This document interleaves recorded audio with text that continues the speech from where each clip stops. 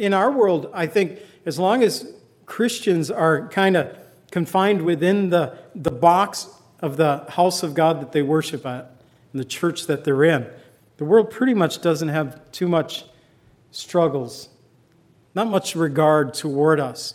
As long as we're doing what we're doing and keep it in the box. But as soon as we step outside, there might be letters, there might be lawyers, there might be conflicts that come our way. You're looking too far for that need you have inside. You're on a big merry-go-round and it's taking you for a ride. You've got to let go and let God.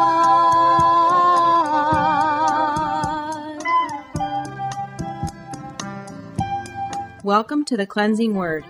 We invite you to stay with us as Pastor John Pennell of Calvary Chapel, Lake Villa, takes us through a verse-by-verse study from God's Word. Each Monday through Friday, we'll be airing messages to encourage you in your faith that you might grow in the knowledge of our Lord and Savior, Jesus Christ. I hope that you enjoy this broadcast, and I'll return at the close of this teaching to give you more information about our church and how you can obtain a copy of this message. Now here's Pastor John with today's message from God's Word. In your life, we can get rid of pain and get rid of strife. All you gotta do is let go and let God. Turn to Colossians chapter 2. We're going to look at verses 1 through 10 this morning. The title itself comes from verse 7. In verse 6, it completes the sentence, "You therefore have received from Christ Jesus the Lord, so walk in him, rooted and built up in him, established in the faith, as you have been taught, abounding in it with thanksgiving." The title of the message, Rooted, Built Up, and Established, and it's the desire today that we would just kind of think about that, the establishing of our faith for us today, a group of believers, that we would take the faith that we have received through acknowledging Jesus Christ as the Lord and Savior of our life, and to then take that and to build upon that faith that we might be rooted, built up, and established in our faith. That's the encouragement that we should have today, that we should be rooted, built up, and established until we come to that place where we finish the race. Paul, in the midst of trials, even before he was imprisoned, he went through many trials. In 2 Corinthians 1, verses 3 and 4, he says, "Blessed be the God of our Father and the Lord Jesus Christ, Father of mercies and God of all comfort, who comforts us in all of our tribulation, that we may be able to comfort those who are in any trouble with the comfort which we ourselves are comforted by God." And that's what Paul is doing here. He's receiving comfort from God. He's in a place that he'd rather not be. He prays and asks for people to pray for his deliverance. He even references his being able to be released, to go see the believers that he's writing to. But in the midst of all that, he says, hey, I want to give you some words of comfort. I want to give you some encouragement. So we're going to look at these in verses 1 through 10 in Colossians chapter 2 today. And I broke it apart in this way, that we should be rooted and built up and established. Number 1, verses 1 through 3, to be encouraged and knit together. Number 2, verses 4 through 6, that good order and steadfastness. And number 3, the world versus Christ, verses 8 through 10. In verse 5, it says, "Though I am absent in the flesh, yet I am with you in the Spirit, rejoicing to see your good order and steadfastness of your faith in Christ Jesus." And so he has these encouraging words of the Spirit. And he says, though I'm absent from you physically, remember, Paul had never personally met any of these individuals. And maybe some had come down from Corinth. Obviously, he mentions a few by name who would deliver these letters. Epaphras is one of them, would deliver the letter for him. Onesimus was from Colossae. But he's writing to people, the majority of the people that he had never physically met, yet he's able to minister to them spiritually through the Spirit of God. In other words, the Holy Spirit of God was moving upon Paul's heart that he would pen these words to the believers of Colossae and Laodicea.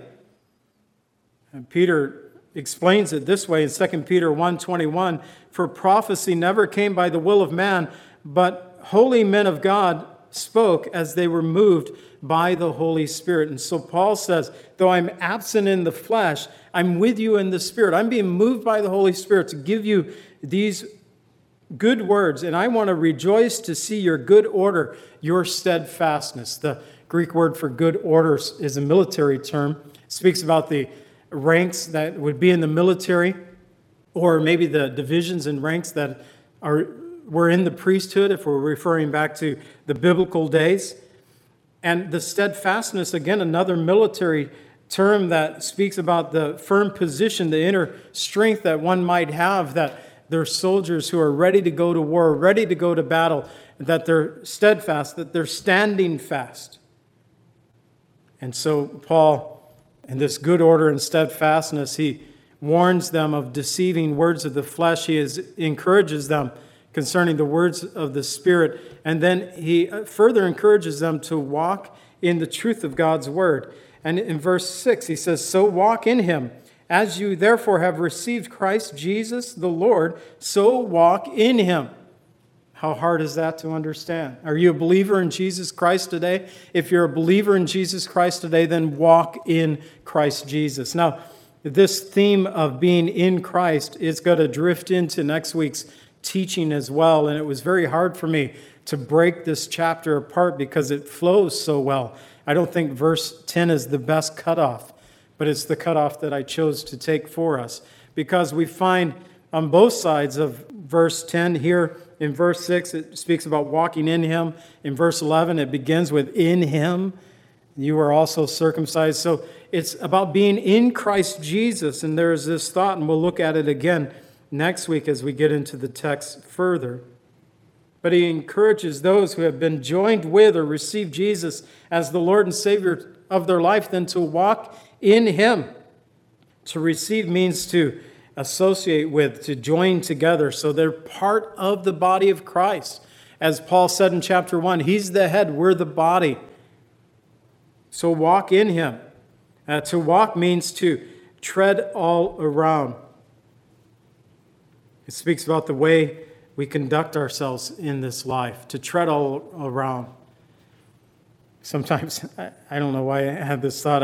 I saw a shot on a movie or TV show yesterday at a beach, and there was just footprints everywhere. And so I had this vision, not a vision, but just this image of that scene.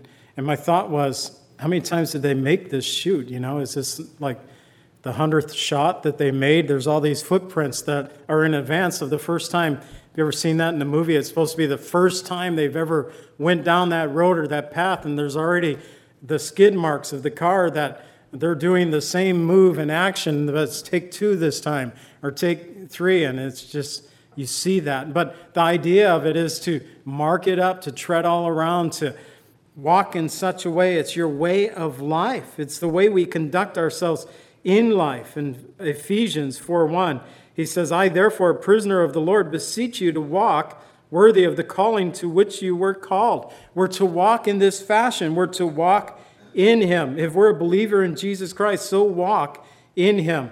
And we're to have lives worthy of the salvation that has been given to us through faith in Jesus Christ.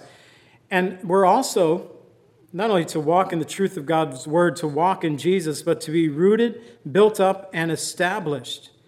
And this is the one that really got my gears kind of going thinking about this message this week.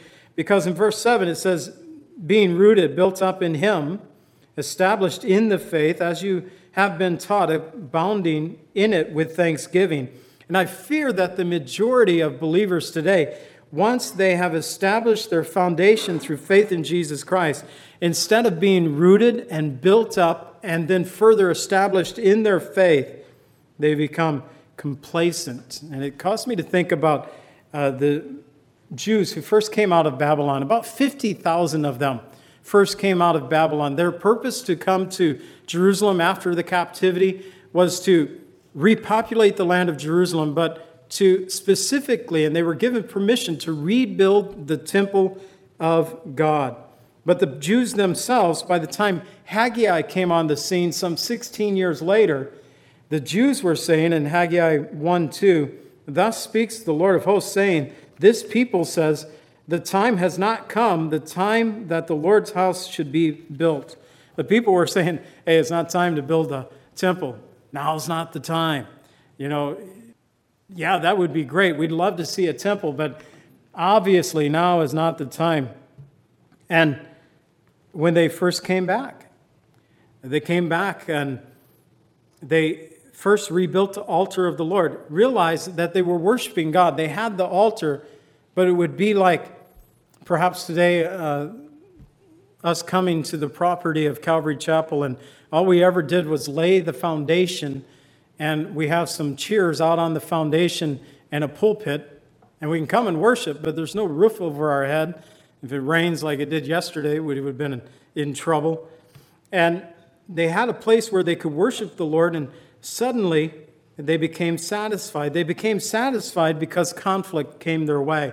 When they first laid the foundation of the Lord, it tells us in Ezekiel 3:11 that all the people shouted with a great shout. They praised the Lord because the foundation of the house of the Lord had been laid. However, when they began to build upon that foundation, the Samaritans, specifically named for us, they brought conflict toward them. They hired lawyers. They wrote letters. And all the days of King Cyrus until the days of Darius, the king of Persia, construction was stopped. But what were the people doing while construction of the temple of God's house was stopped? They were saying now's not the time that the Lord's house should be built. And yet God asked through the prophet Haggai, is it time for you to yourselves to dwell in panel houses and this temple lie in ruins? And that's Haggai 1:4. They were building their homes. In fact, the Samaritans had no problem for them getting involved in the society and building homes. I mean, it was good for the economy. They were selling their wares. They were doing all the things that in our world, I think, as long as Christians are kind of confined within the box of the house of God that they worship at and the church that they're in, the world pretty much doesn't have too much struggles, not much regard toward us. As long as we're doing what we're doing and keep it in the box. But as soon as we step outside, there might be letters, there might be lawyers, there might be conflicts that come our way. And yet, what happened with the Jews who came back from Babylon, look, the majority of these people, if they had seen Jerusalem, it was when they were little kids. They spent 70 years in captivity, so if they had seen the city at all, those who remembered it, and we read about that in Ezra as they rebuilt and laid the foundation, that there was also great tears. Some were shouting for joy, some were crying because the temple was not the greatness that Solomon's temple was. They had seen the greatness of that, but they were very old, those who had seen that.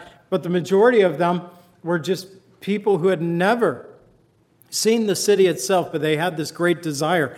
They had a good intent, a great desire, but they got caught up in the things of the world for 16 years. They were building their own houses while the house of the Lord was sitting in ruins. And I think sometimes we neglect in the same way. We lay the foundation of faith through Jesus Christ, and we neglect to continue on that we might be rooted and built up to be established in our faith, to grow in our faith. To be rooted is a term from agriculture that refers to a plant or a tree. We know what that means. And you want to make sure if you're going to plant a tree or a plant, that you want to make sure that its roots get firmly established. But the building up is that of a term from architecture that talks about building up a building. The foundation is laid. I've built a lot of buildings, so I've seen a lot of foundations. But I was recalling over, I don't know if it was in Dundee somewhere, but Motorola back in the day when they were pretty large and the BlackBerry was like the phone everybody had to have. I was working on a building where they had laid a foundation that they never built upon. I think they ended up building in Libertyville and out west of us instead. But there was this building that could have supported a 5-story building on the property. The foundation was laid. It was something to look at because it was a huge foundation. In a sense, we'd say the basement was finished. All the concrete had been poured and laid just years later to be ripped up again and covered over. Well, we know that our culture, we tend to waste a lot of things these days, and instead of remodeling buildings, now they just tear them down and build new ones like they want. And we've seen that a lot over the last few years. But I think our life is like that. We lay the foundation, but we never build up. We never get rooted down. We never get built up in our faith. Thus, the combination of being rooted and built up, this establishing of our faith, it means that we are receiving more of an inner strength in your faith, becoming stronger in our faith. Ephesians 3:17 through 19, it says that Christ may dwell in your hearts through faith, that you, being rooted and grounded in love, may be able to comprehend with all the saints what is the width, the length, the depth, the height, to know the love of Christ which passes knowledge, that you may be filled with all the fullness of God. And it's to be filled with all the fullness of God, it has to do with being rooted and built up, or as he said in Ephesians, to be rooted and grounded in love. Hi, this is Pastor John, and once again I find myself in an empty sanctuary, but around this time, while I was teaching through the epistle of Colossians, our lapel microphone was failing, and we did not know that we lost the end of the recording. So I'm going to pick up where I left off. I got my notes from that day, and I'm just going to go ahead and pick up where I left off. Good order and steadfastness. Paul warns all believers against the deceiving words of the flesh, while encouraging them in the Spirit that he might rejoice to see their good order and the steadfastness of their faith in Christ. To walk in him, we must first learn to walk with him, which is accomplished by our building upon the foundation of faith, by being rooted and built up in our faith, which will result in our being firmly established in our faith. And finally, the world versus Christ. First, verse 8, philosophies and empty deceit. Beware lest anyone cheat you through philosophy and empty deceit, according to the tradition of men, according to the basic principles of the world, and not according to Christ.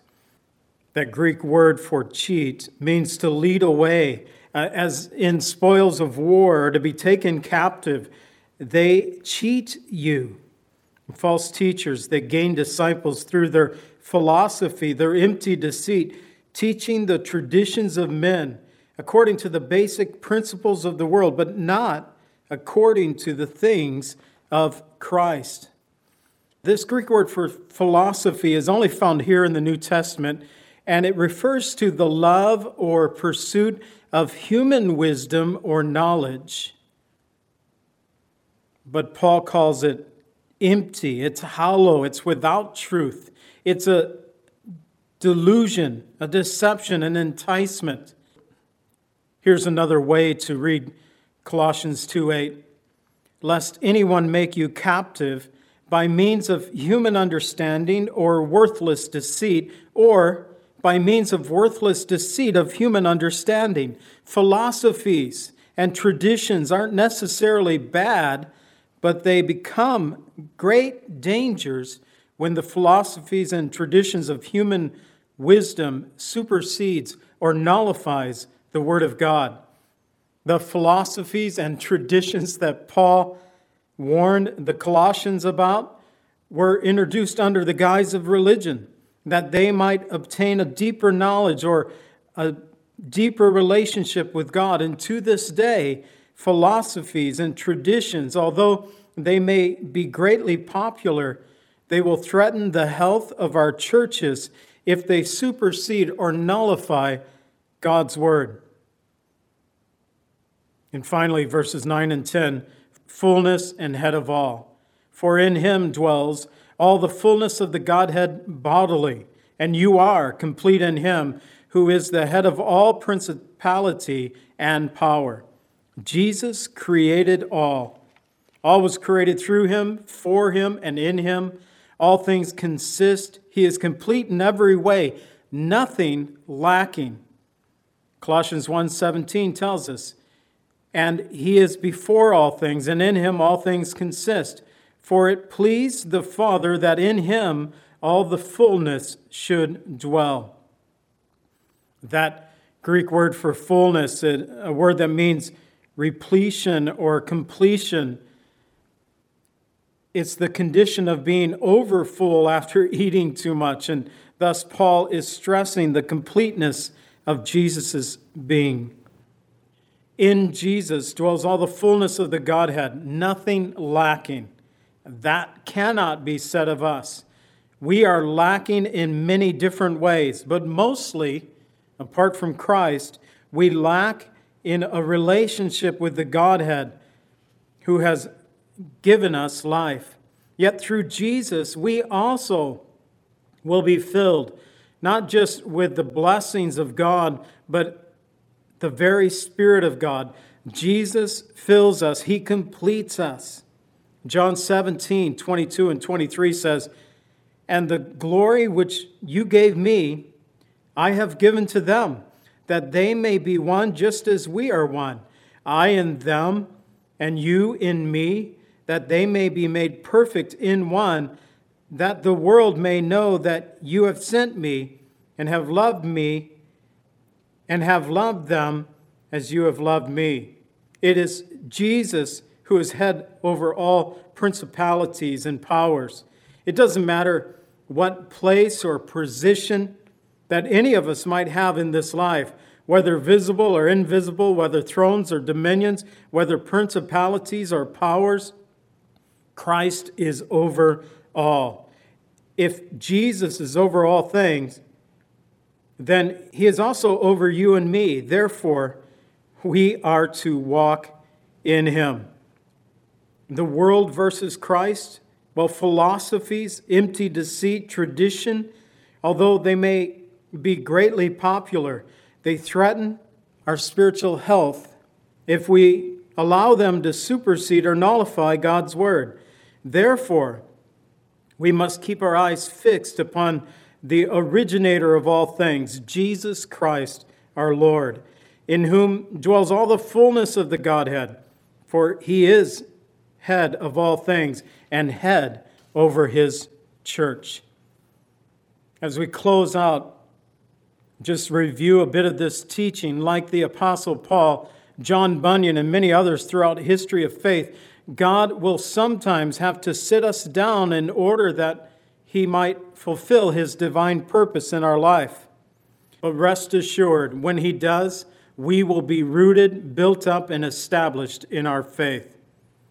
As far as being encouraged and knit together, Paul had a great conflict and desire for all believers that their hearts might be encouraged, that they would be knit together in love, that they would obtain to the riches and the full assurance and understanding and the knowledge of the mystery of God.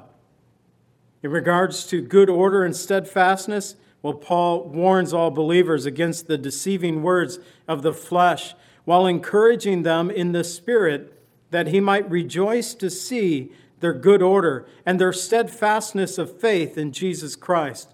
To walk in him, we must first learn to walk with him, which is accomplished by our building upon the foundation of faith, by being rooted and built up in our faith, which will result in our being established in faith.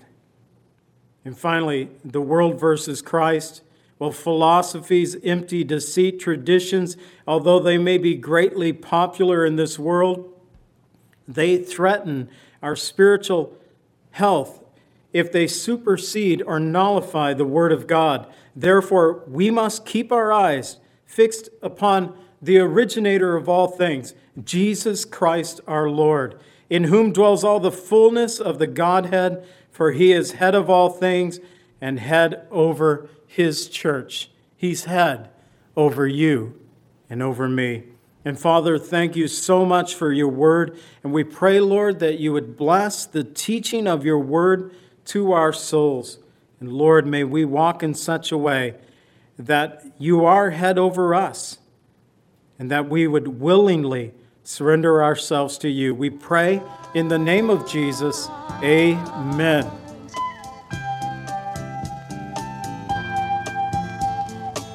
Calvary Chapel is a fellowship of believers in the Lordship of Jesus Christ. Our greatest desire is to know Christ and to be conformed into His image by the power of His Holy Spirit. If you would like more information about Calvary Chapel, or if you would like a copy of today's message, please contact us at 847-265-0646. That's 847-265-0646. Thank you so much for joining us today, and may the Lord richly bless you as you worship Him today.